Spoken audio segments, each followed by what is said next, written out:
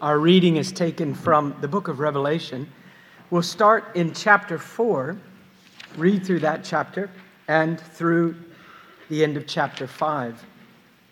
You remember that John is exiled because of being a Christian. He's persecuted. He's exiled to the Isle of Patmos. And on that island, as his heart is turned toward the Lord, he receives a series of extraordinary revelations that the Father gives the Son to give to John to give to the church. After the letters, the messages to the 7 churches, in chapter 4, we see this wonderful scene. In chapter 4 and 5, really one great scene. We see God the Father enthroned and worship of Him.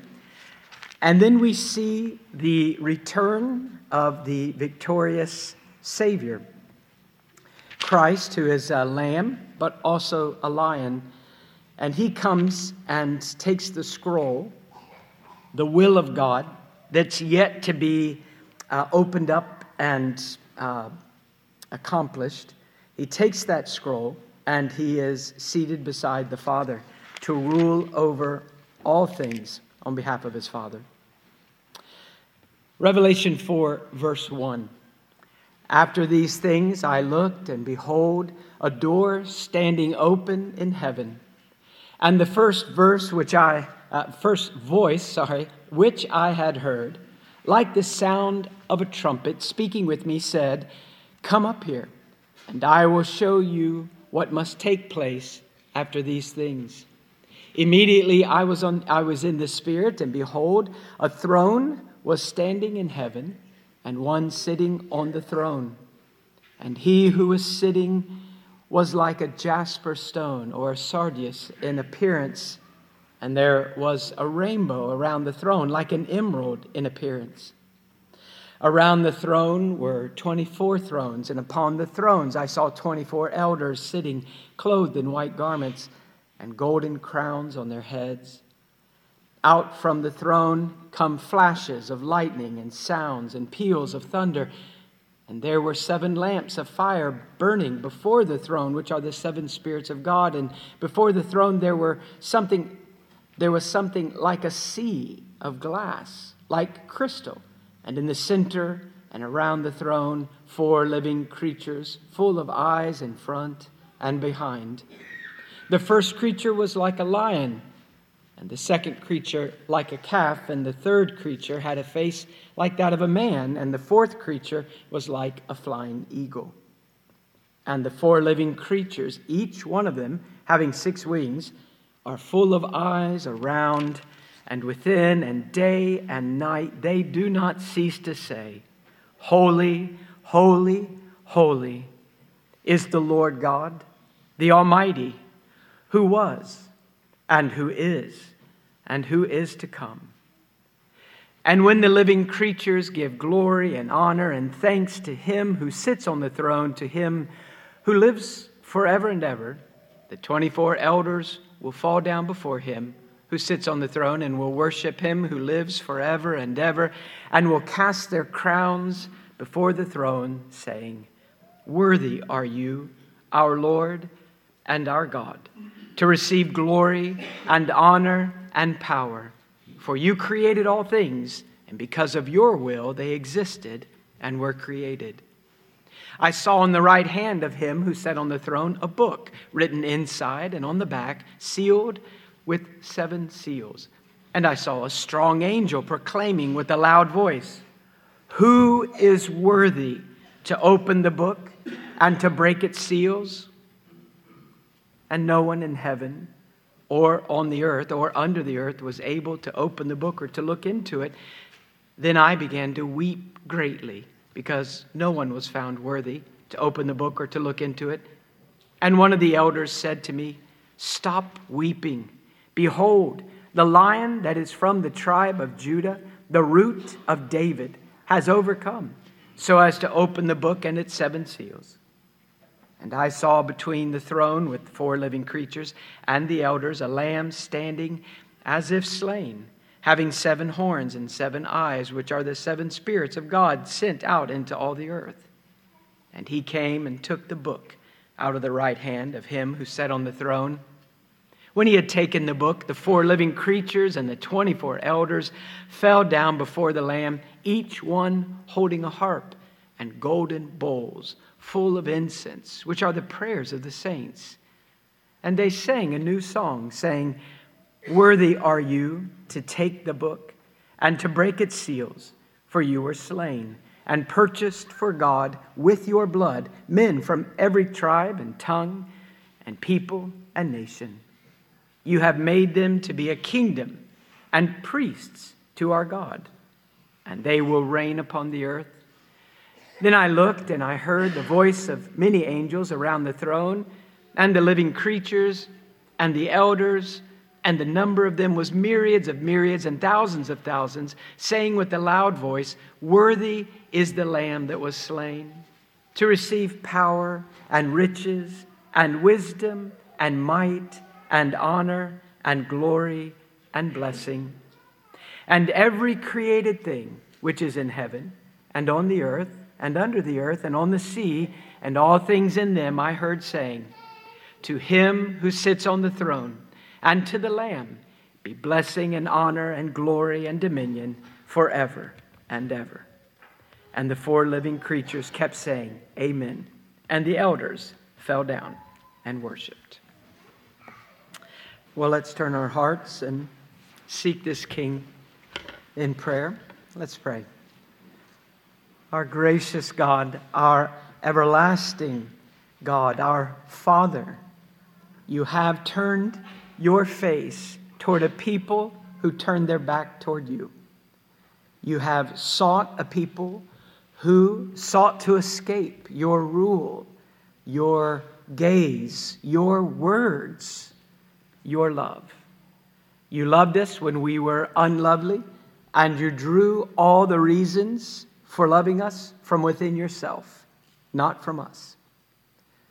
And God, we come this morning, the first day of this week, to give you the first moments of the week to celebrate the resurrection of the Lord Jesus Christ, victorious, obedient, the final Adam, the representative who did not in any fashion fail, but accomplished all your good pleasure, the one man who offered you every single thing you deserve, the God-man.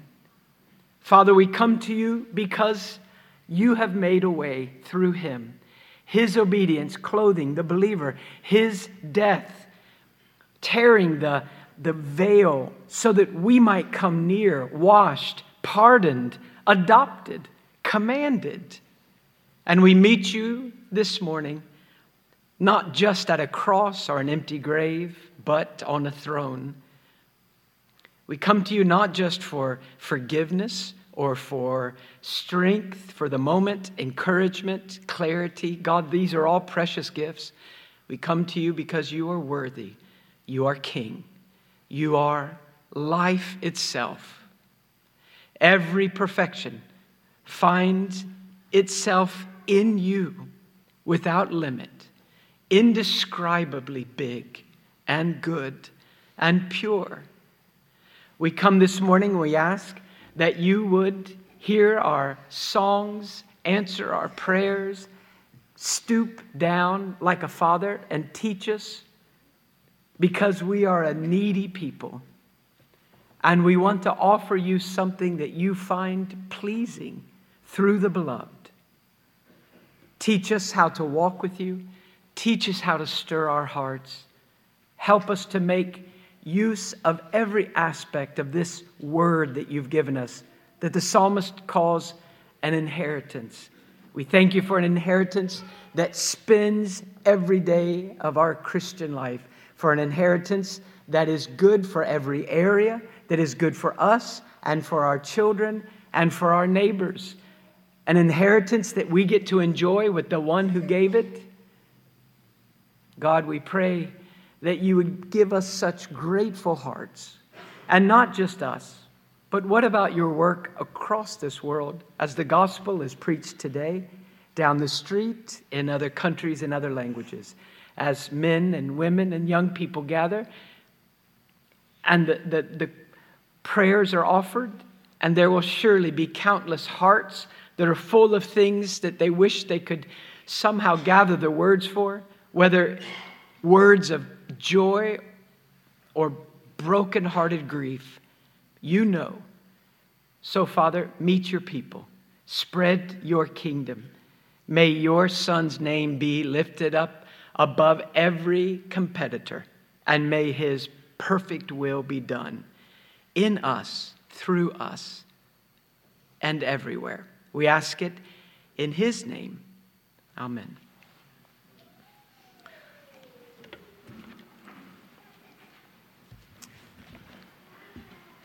We've been looking at the theme of worship in the past weeks, and I want us to come back to that, and I think that probably this will be our last look at that. It's been too short. There's so much more we could say, but it's meant just to be maybe a reminder of what we have a chance to do together and throughout the week, to live Godward lives.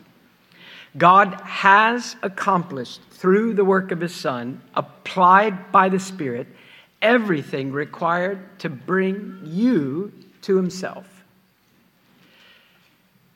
In his infinite perfection as the divine person and in his astonishing work, the believer finds everything he or she needs. Our hearts are captivated. They're taken, they're taken captive by the charms of Christ. Our souls are satisfied. We find real rest for the first time.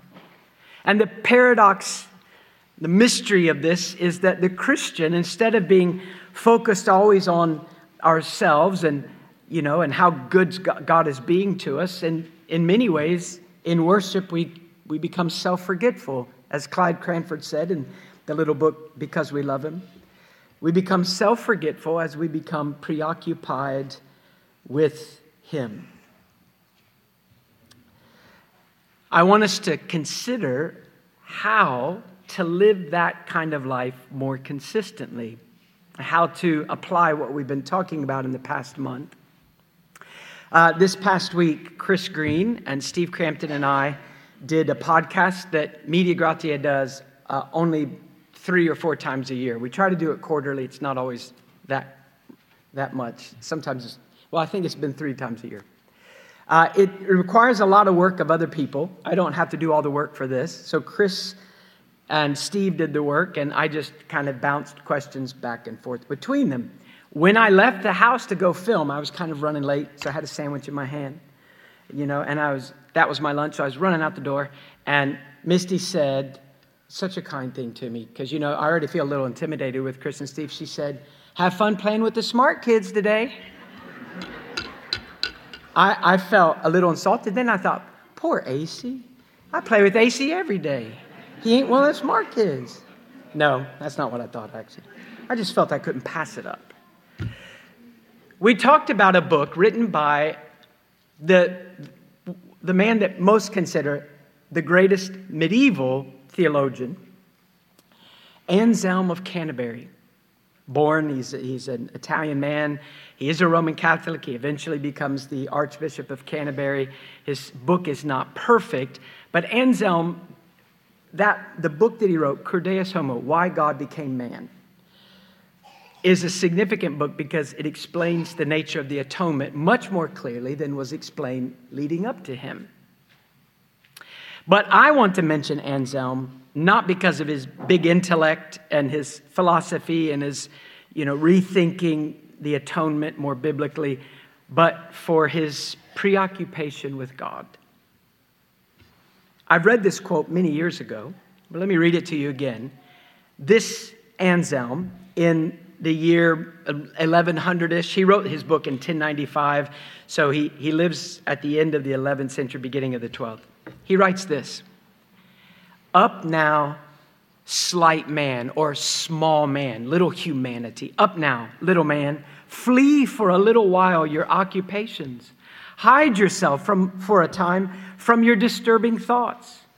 Cast aside now your burdening cares and put away your toilsome business. Yield room for some little time to God and rest for a while in Him. Enter the inner chamber of your mind. Shut out all thoughts except those of God and such as can aid you in seeking Him. Speak now. He turns his advice toward himself. Speak now, my whole heart. Speak now to God, saying, I seek your face, Lord, will I seek. Great call from a man in the 1100s to the believer to forget ourselves and be preoccupied with God, and in doing that, to find our hearts at rest. Well, centuries later, mid-1800s, in London, the famous Baptist pastor Charles Spurgeon gave similar advice, just a lot shorter. This is what Spurgeon said. Labor, O my soul, to know your nothingness, and learn it by contemplating God's greatness. Two ways you can try to forget yourself. One way just doesn't work, and one way is wonderful. One way that doesn't work is to sit down and say, I've got to not think about myself. Don't think about myself. Don't think about myself, So that doesn't work. Or you could turn your heart's gaze on Him and seeing Him in whatever facet you're looking at, this great jewel, whether it's His perfections or His actions. Seeing God, you are so gripped with Him, His worth, that it's hard to remember anyone else. Well, self-forgetfulness, being amazed at God, being standing in awe of His worth, is not just something that happens at conversion. Obviously, it's something that happens on Sunday mornings, we hope, but it's the life of worship that we owe Him. Worshiping God, being preoccupied with God, and that glorious preoccupation and self-forgetfulness fueling a life of obedience, a life of holiness, is really the heart of Christianity. A.W. Tozer, we're going to jump another century. You know Tozer, mid-1900s, so not mid-1800s like Spurgeon. Mid-1900s, Tozer looked at American evangelical churches and he gave this warning. He said, we are here to be worshipers first and workers only second. We take a convert at our church. We take a convert and immediately make a worker out of him. But God never meant it to be this way. God meant that convert should first learn to be a worshiper. And after that, he can learn to be a worker. The work done by a worshiper will have eternity in it. And then he asked this question: what good is our busy religion if we have lost the majesty, reverence, worship, and the awareness of the divine?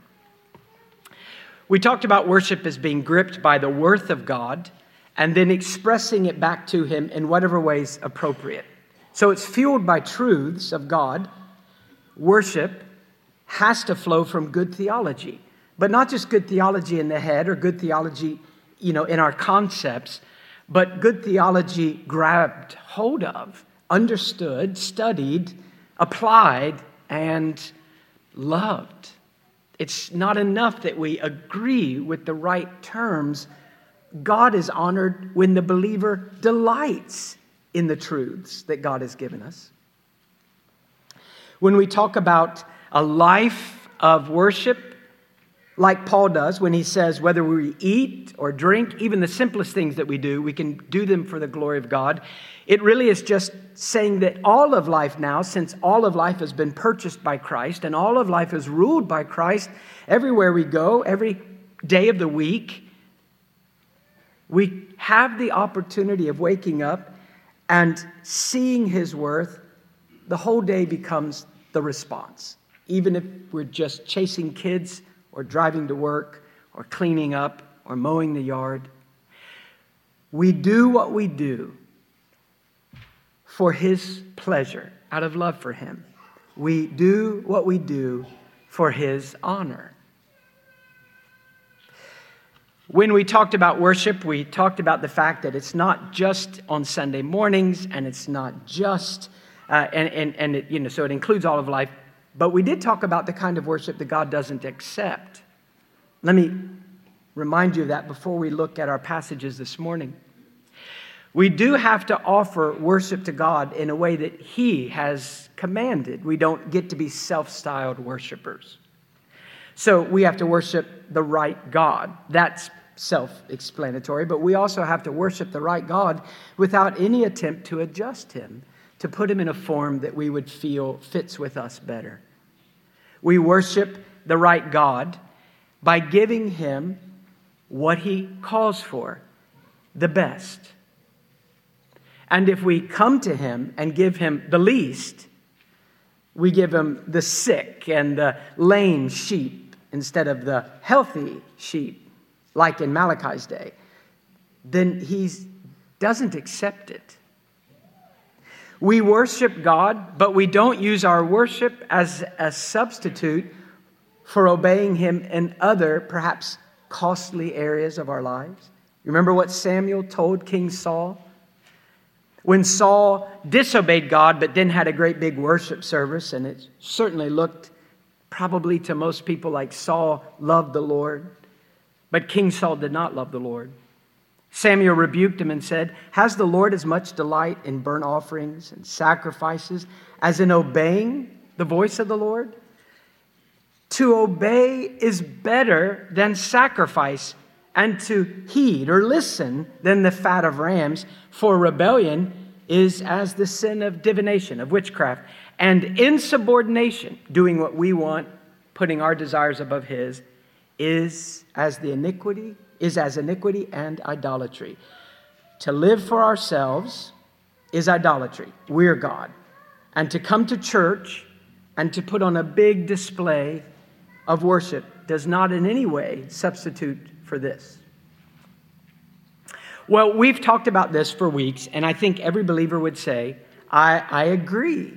And I know that it is right and that He deserves a wholehearted, undistracted preoccupation with His worth that results in the happiest and most cheerful of self-dedication in the simple things and in the religious things. But how? How can I be more consistent in that? How can I grow in that? Because I see in myself, and I would imagine that you see in yourselves, a tendency to get distracted, to become disgruntled, to be complaining, to be cool and indifferent, to drift, to be sluggish. And it's as if sometimes worship flows naturally. And, as soon as we pick up our Bible in the morning, the things that are said in that book, they grip us. And we look and we think, why was I ever slow? Why did my pace ever, why did it ever slacken? God, I'll never drift from you again. And then sometimes you pick up a Bible and you think, I don't know if it's worth the effort. Is Christ worth living for? Is the triune God worth a life that is lived Godward for His pleasure, for His honor? That is an easy question to answer if you're standing where I'm standing. But we don't get to answer it standing here. I don't get to answer it just standing here. We have to answer it this afternoon at our house, tomorrow at work, or chasing the kids, or cleaning up the kitchen, or dealing with situations in our family with adult children that break our hearts, or reaching out to a neighbor, or sacrificially serving. That's where we have to answer the question, is He really worth a life of worship? The answer, of course, is yes. How do you move yourself when you're sluggish? And for that, we're going to look this morning at some examples from Scripture where we have in the Bible believers who are in various situations, and as they describe their situation to us, eventually they come to what we call a doxology, a passage where they just seem to be unable to do anything but stop and shout out, erupt in praise to God. So we want to look at these doxologies. You know many of them. We use them to close our service often. The end of the book of Jude, the end of chapter 13 in Revelation, chapter 16 in Romans, where Paul talks about now to him who is able to establish you by my gospel. And so it's a doxology. The word, it's two Greek words thrown together into one English word. Doxa means glory or worth, weightiness of God. The opposite of God being a light matter. So God is the being who possesses infinite worth or glory. And logia is just the word for speech. So it's speaking the worth of God, speaking the glory of God. We would say praises. So how can we have a life that is a life of doxology? How can we have a life that seems in the simple things or in the very religious things, in the insignificant moments or the apparently very serious decisions of life, how can we have a life that seems to speak the worth of God to Him and in front of others?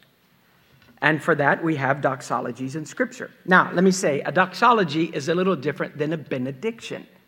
You can use a doxology as a benediction. We think the end of a service is a benediction, or we sing a doxology. But if we're being precise with the word, a benediction is a blessing. So those passages in Scripture which describe the blessings that God, the kind gifts that God has provided for His people, that they can expect to receive from Him, those are benedictions. Oftentimes, benedictions and doxologies come in the same verse. So, as in Hebrews, at the end of chapter 13, where it talks about, God will, now to this God who gives all these things to us and provides everything we need for obedience, to Him be glory. So, benediction, God is providing all these things. Doxology, we speak the worth of that God. What we want to do is, since God has given us in the Bible so many examples of this, where believers in these situations that are very different have something in common. They all end up telling us of the greatness of our God. Let's look at some of those examples and see if we can find in them counselors for us.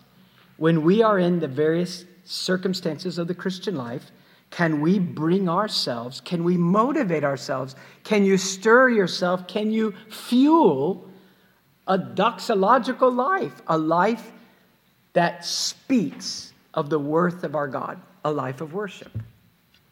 Well, let's look at these. And you're going to have to be quick with your fingers because we're going to be jumping around a lot. And we're going to have to move quickly. I can only just kind of point you and then we go. Or we would be here a very long time because I want us to look at a number of passages.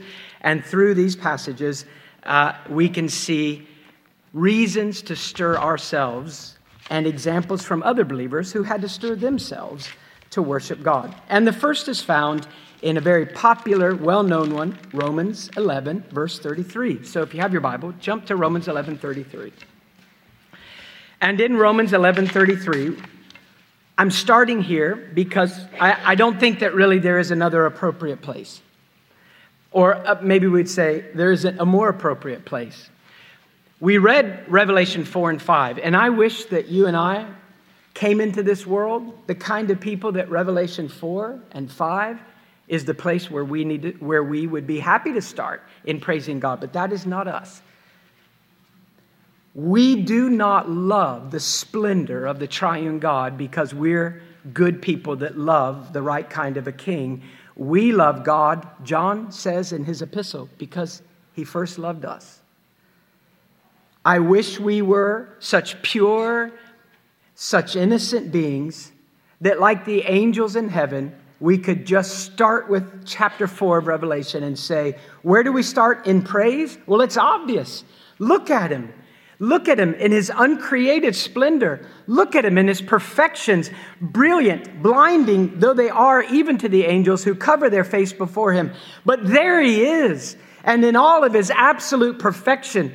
Where else would you start? And the answer is, well, for Adam's fallen race, we can't start there. We never start there. We start with the gospel, with the cross. Luther, the monk said, if I can paraphrase him, he said, I used to have a theology of glory. I used to think, oh, that's the pinnacle of theology. Think about how absolutely perfect God is, how unapproachably holy He is. That's true. But he said, I prefer now a theology of the cross. That is, I cannot really know that perfect God except through the work of Christ. In Romans 11, we find the gospel, the response to the gospel. In chapters 1 through 11, Paul has laid out his fullest description of the work of God in rescuing sinners.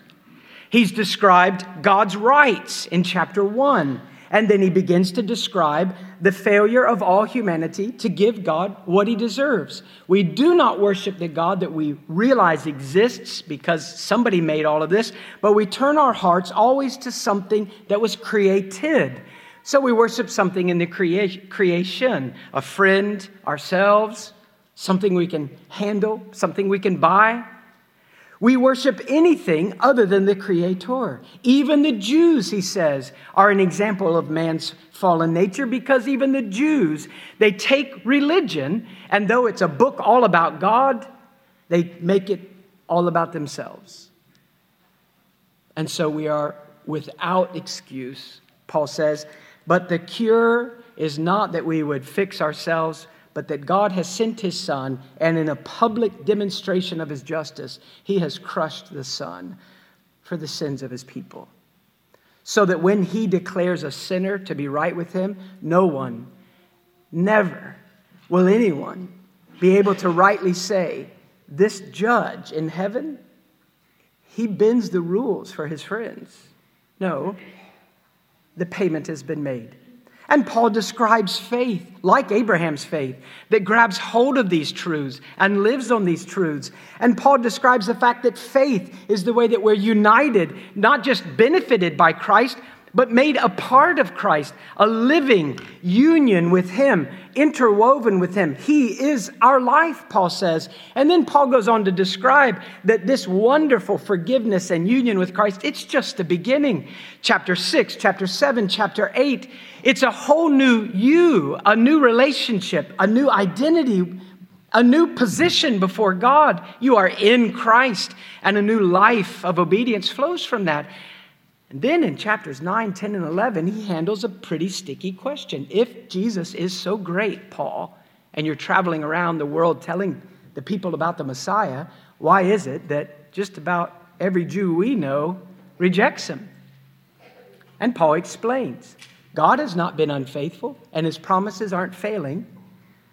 And he explains this whole issue of Abraham's children. They are the spiritual children of Abraham have always been believers.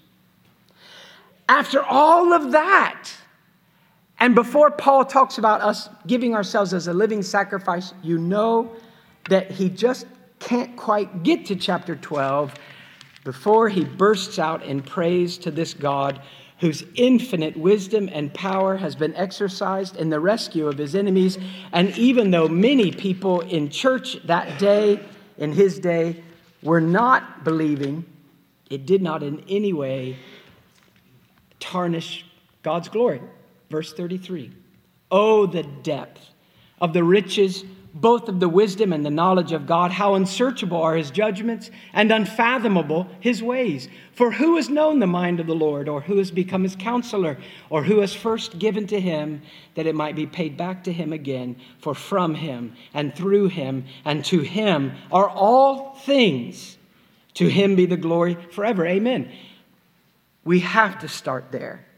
We cannot start in any other place other than the cross. by an astonishing friendship offered by the offended king to the offending criminal through the death of his son, I am brought near. And it doesn't matter if right now it seems that so many people are disinterested in this Jesus.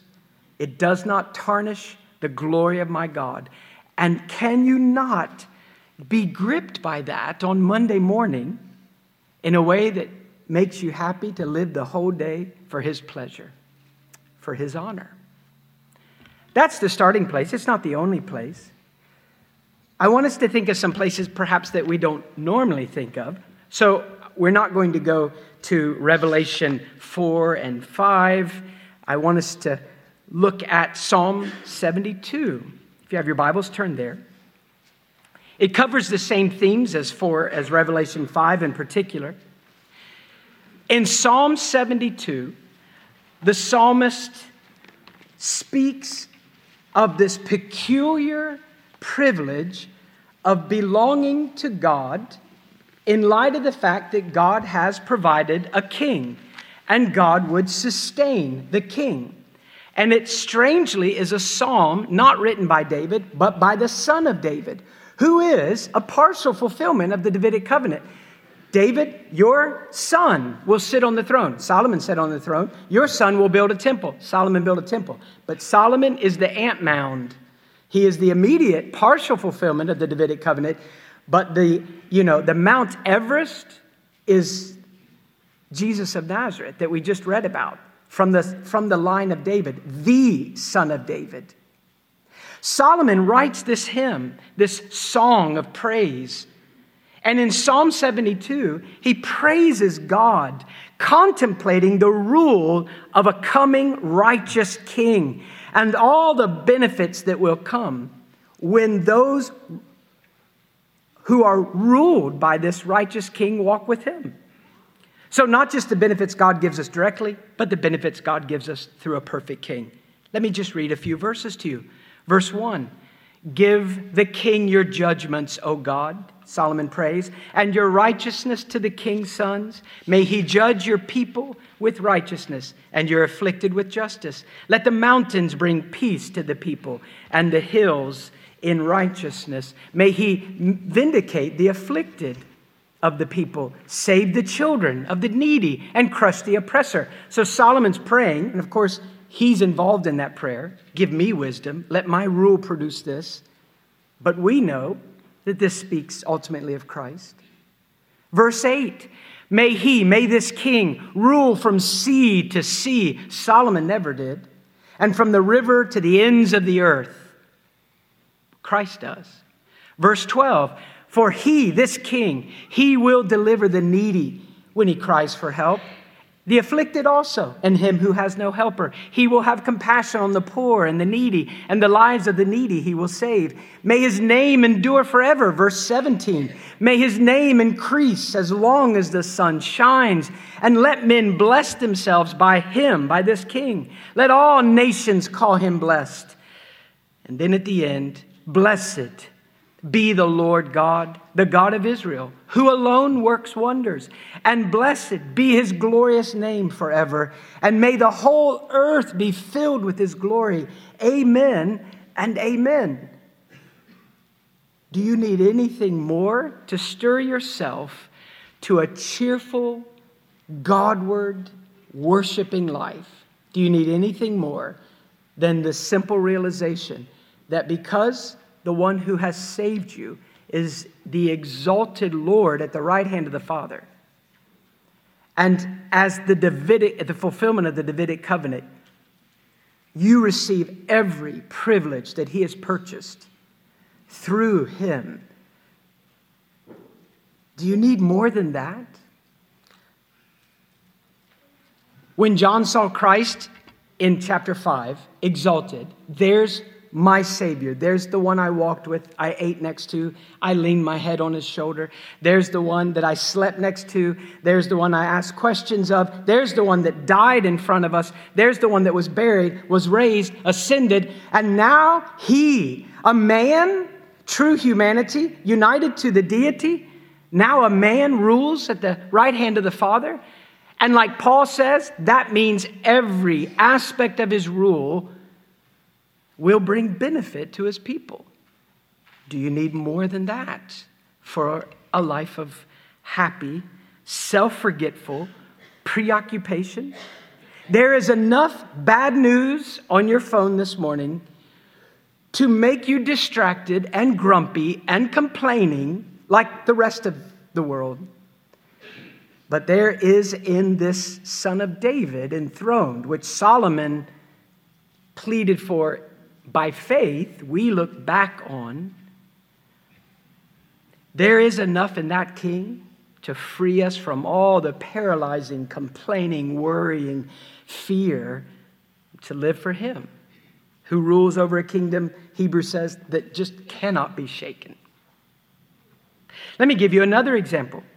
Believers go through seasons, I'll give you two, where the liar attempts to accuse God to us in such a way, or accuse us to God, that if we listen to the liar at times like this, a cloud of despair just covers the life. And it could hardly be a life that anyone would look at and say, what a God you belong to. I mean, we just see his worth in the way you gladly can't seem to be preoccupied with yourself because you're preoccupied with him. And even in simple things, you seem to delight to give those to this God. Well, Psalm 41. David is sick. David is not just sick. That's not pleasant. But David is sick, and the political enemies of David are hoping that he's going to die and he will be removed and they can go ahead and accomplish or have whatever they want to, but he keeps inhibiting them. So in Psalm 41, I'm going to read verse 1 through 5 and then jump down to 10 through 13. Look what David says. How blessed is he who considers the helpless. The Lord will deliver him in a day of trouble. The Lord will protect him and keep him alive. Now David's saying, how happy is the man, a human man, who takes pity on people who are down, who are sick and helpless. So the Lord will protect that man and keep him alive, and he shall be called blessed upon the earth.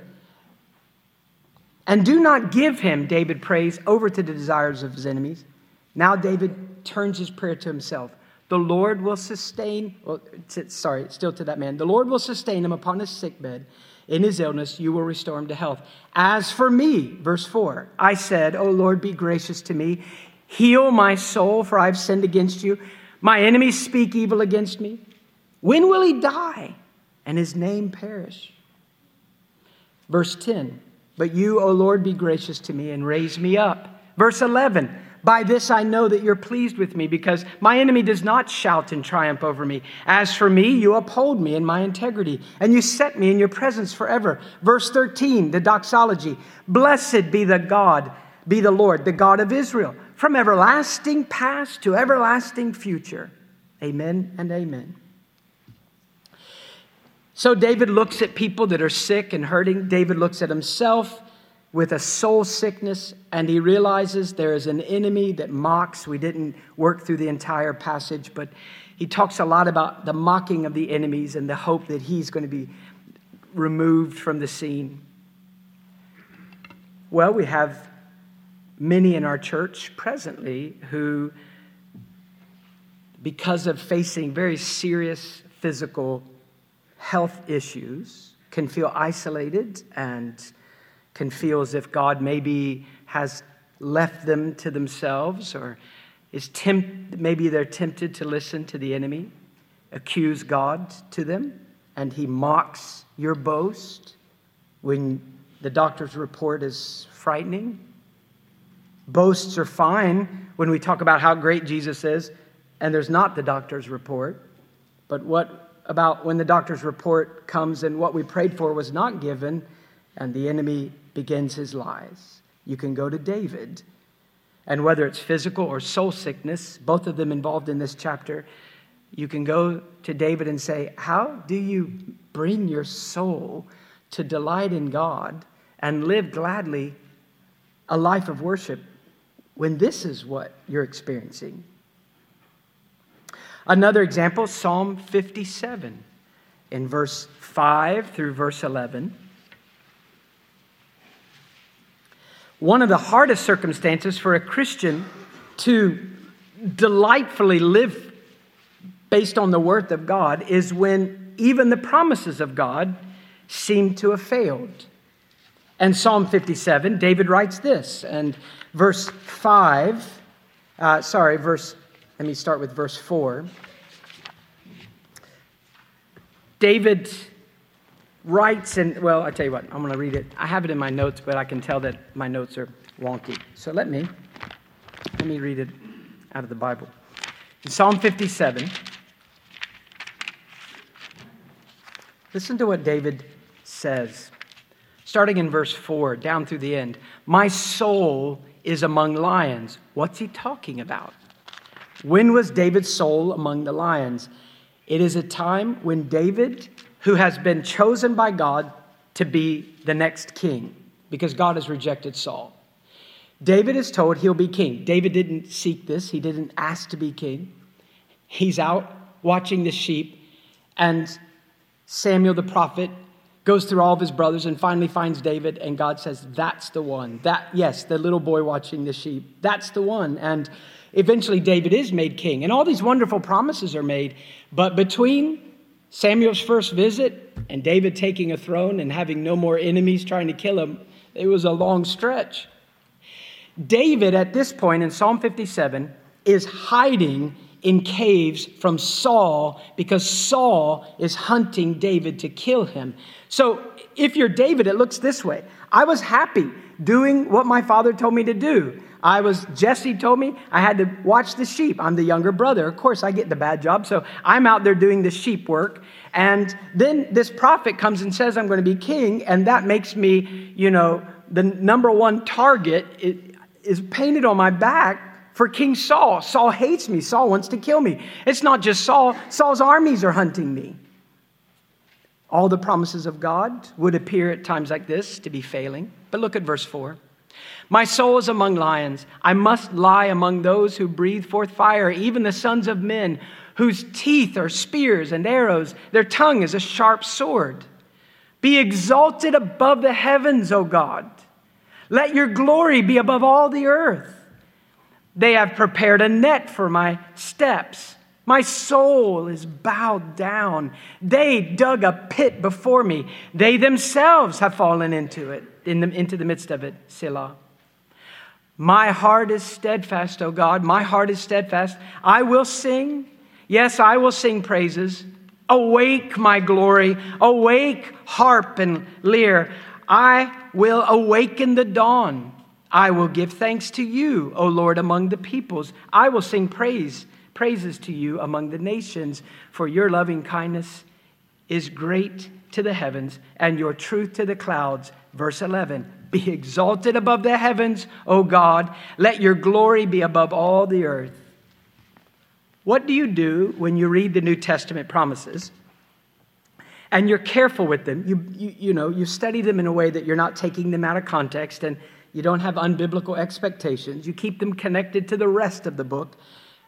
But after studying them carefully and you see what Christ has promised his people, but at the present moment or for a season, it seems as if God's promises are failing. Can you wake up and live a Godward, happy life of worship? You can, but you might want some counsel from David.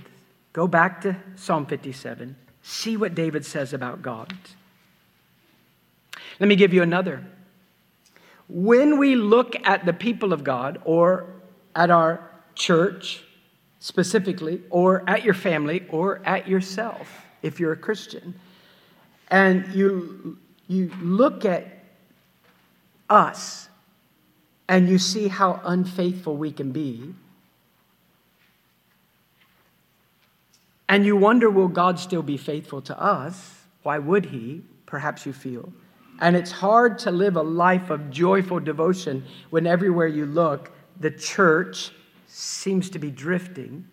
How can you live a life of joyful worship to God when even the Christian scene around you appears to be a complete failure? Look at Psalm 106. In Psalm 106, the psalmist, this is one of those psalms where the psalmist, he opens with praises toward God, and then he moves to recounting example after example after example of Israel's unfaithfulness,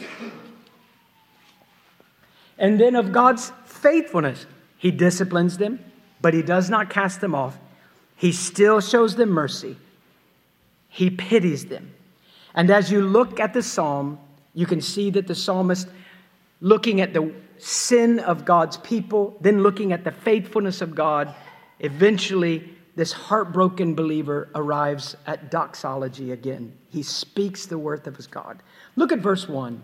Praise the Lord. Psalm 106. Oh, give thanks to the Lord, for he is good, for his loving kindness, it's everlasting. Who can speak of the mighty deeds of the Lord, or can show forth his praise? Can anybody explain it? Verse 3, how blessed are those who keep justice, who practice righteousness at all times. Remember me, he cries in verse 4. O Lord, in your favor toward your people, visit me with your salvation, that I may see the prosperity of your chosen ones, that I may rejoice in the gladness of your nation, that I may glory with your inheritance. God, let me be one of your family. Verse 6. Light and dark contrast. Verse 6. We have sinned like our fathers. We have committed iniquity. We have behaved wickedly. And then the list begins. The unfaithfulness of Israel. From the very beginning, he rescues them from Egypt. Then at the Red Sea, they complain. Oh, God's just going to kill us out here. There's an army here. There's a Red Sea here. They rebel. They complain over and over, example after example. They forget the kindness of the Lord. They forget the promises of the Lord. They forget the commands of the Lord. They chase after other gods. They join themselves with pagan nations, even sacrificing their children on their altars. And God hands them over to enemies for a season to be disciplined. But that's not the end of the story. Look at verse 44. Nevertheless, in spite of everything, nevertheless, he, God, looked upon the rebels, their distress, when he heard their cry, and he remembered his covenant for their sake, and relented according to the greatness of his loving kindness. He also made them objects of compassion in the presence of all their captors. Verse 47, a prayer. Verse 48, a doxology. Save us, O Lord, our God. If you treated them like that, be merciful to us too. And gather us from among the nations to give thanks to your holy name and glory in your praise. Blessed be the God, the Lord, the God of Israel, from everlasting even to everlasting. And let all the people say, Amen. Praise the Lord. I don't find it easy when I see my unfaithfulness and the unfaithfulness of believers that you admire as they stumble. I don't find it easy to wake up in the morning and jump out of bed and say, this day will be lived for the King. But I can go to Psalm 106 and get counsel for how to do that. Jude 24 and 25 that we read all the time.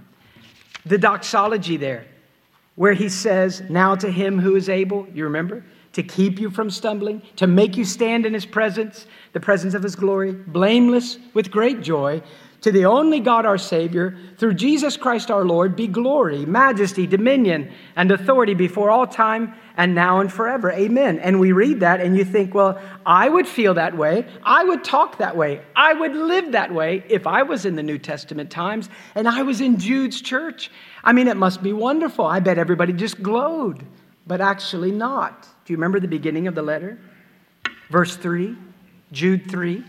Beloved, while I was making every effort to write to you about our common salvation, can you imagine Jude at the desk?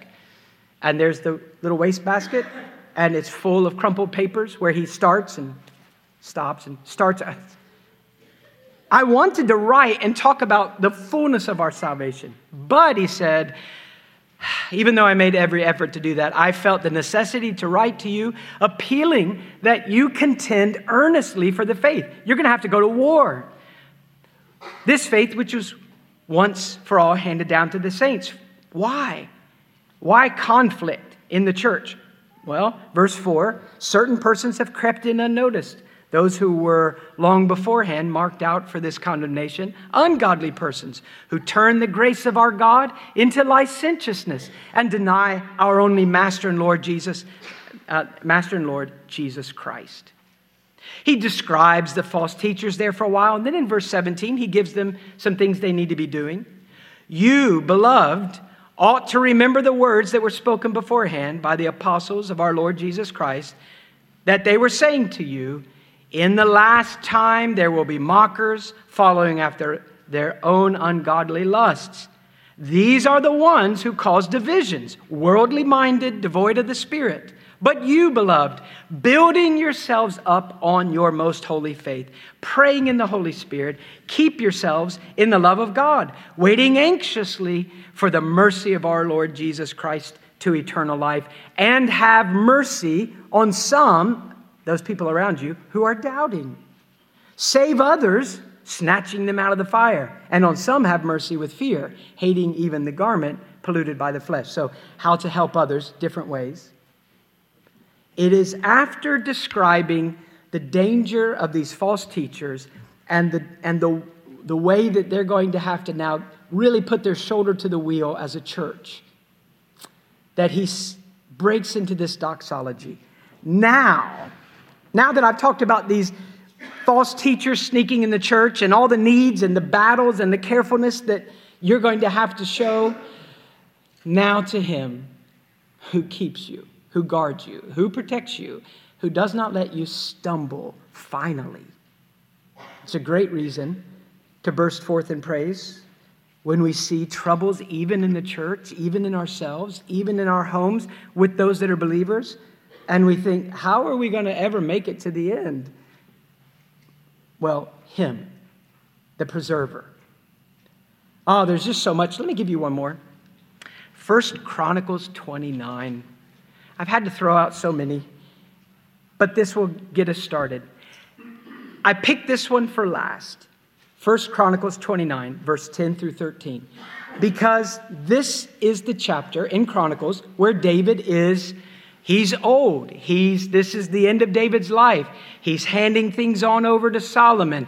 But as he's about to die and he's looking back, as an old person, he's looking back at all the mercies of God that have hounded him from the beginning. And this, of course, is post-David and Bathsheba, post-murdering Uriah. So David is a man who can look and who has made it clear to everyone else, who can see his shameful sin, but he sees the mercies of God having washed him, not attributing to him his rightful guilt, but placing it on the Messiah.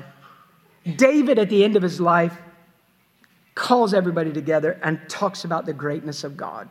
Verse 10. 1 Chronicles 29, verse 10. So David blessed the Lord in the sight of all the assembly, and David said, Blessed are you, O Lord, God of Israel, our Father, forever and ever. Yours, O Lord. And then he just describes the God that he's known and walked with since being a boy. Yours is the greatness and the power and the glory and the victory and the majesty. Indeed, everything that is in the heavens and the earth, yours is the dominion, O Lord, and you exalt yourself as head over all. Both riches and honor come from you, and you rule over all. And in your hand is power and might, and it lies in your hand to make great and to strengthen everyone. Now, therefore, our God, we thank you and praise your glorious name. And then what follows is David just becoming very personal and saying, who was I that you ever paid attention to me, that you sought me, that you made a covenant with me? I'm a nobody. But at the end of his life, he gathers the leaders, the nation, and he leads them in an expression of this worth of God. So, If you are in the latter part of your earthly journey, humanly speaking, if you're an older saint, if you're retired, this doesn't count for Phil Morris because Phil can't retire. Phil cannot. He will work till the last. But most of us that we think of as retired, if you're in the autumn of life, can you not look back? Tomorrow morning when you wake up and you have new aches and pains, and you know at that age they don't go away, they just become the constant companion, unwanted but there. Can you not wake up and follow David's example and gather in your thoughts the faithfulness of your God and be amazed like David? Why did he ever call me? And get up and live a life that is doxological, that speaks the worth of God. If we think this is very self-centered, and we have so many people around us that are needy, why would we focus on this? Don't forget that there is no evangelistic tool in your arsenal that compares really with worship. The world understands clubs, so the world understands Christ Church New Albany. You belong to the club, so you come to the club when the club meets. You don't have to love Christ to come to the building on Sunday morning. The world understands people who say, I think this being might really be there, and I'm going to do what he says because I'm planning on him giving me a lot of good things. So it's a bargain. They understand that. They may not agree with you, but they understand the concept of bribing a superior. But the world has no explanation for the average Christian who at that moment may not be in a very joyful season of life, and they are thrilled to forget themselves because they think of him, and his worth is spoken in front of everyone in simple ways of the way we live, in the way we talk.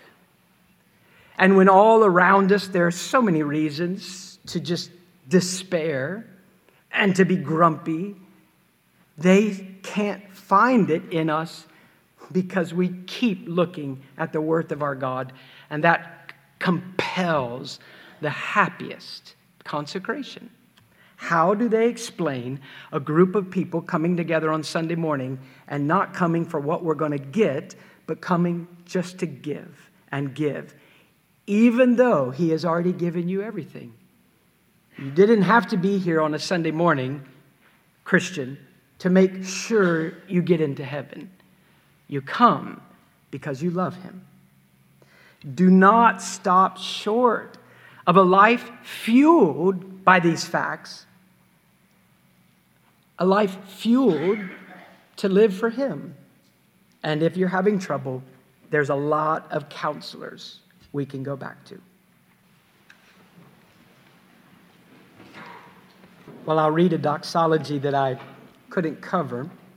It comes in 1 Timothy chapter 1, where Paul describes the astonishingness of him, a murderer of believers, being made an ambassador for that same king, so that his life would be a picture of grace that no one would look at and then think, well, but he's a really good guy.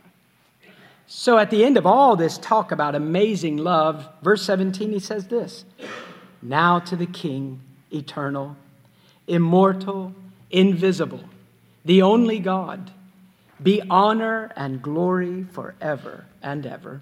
Amen.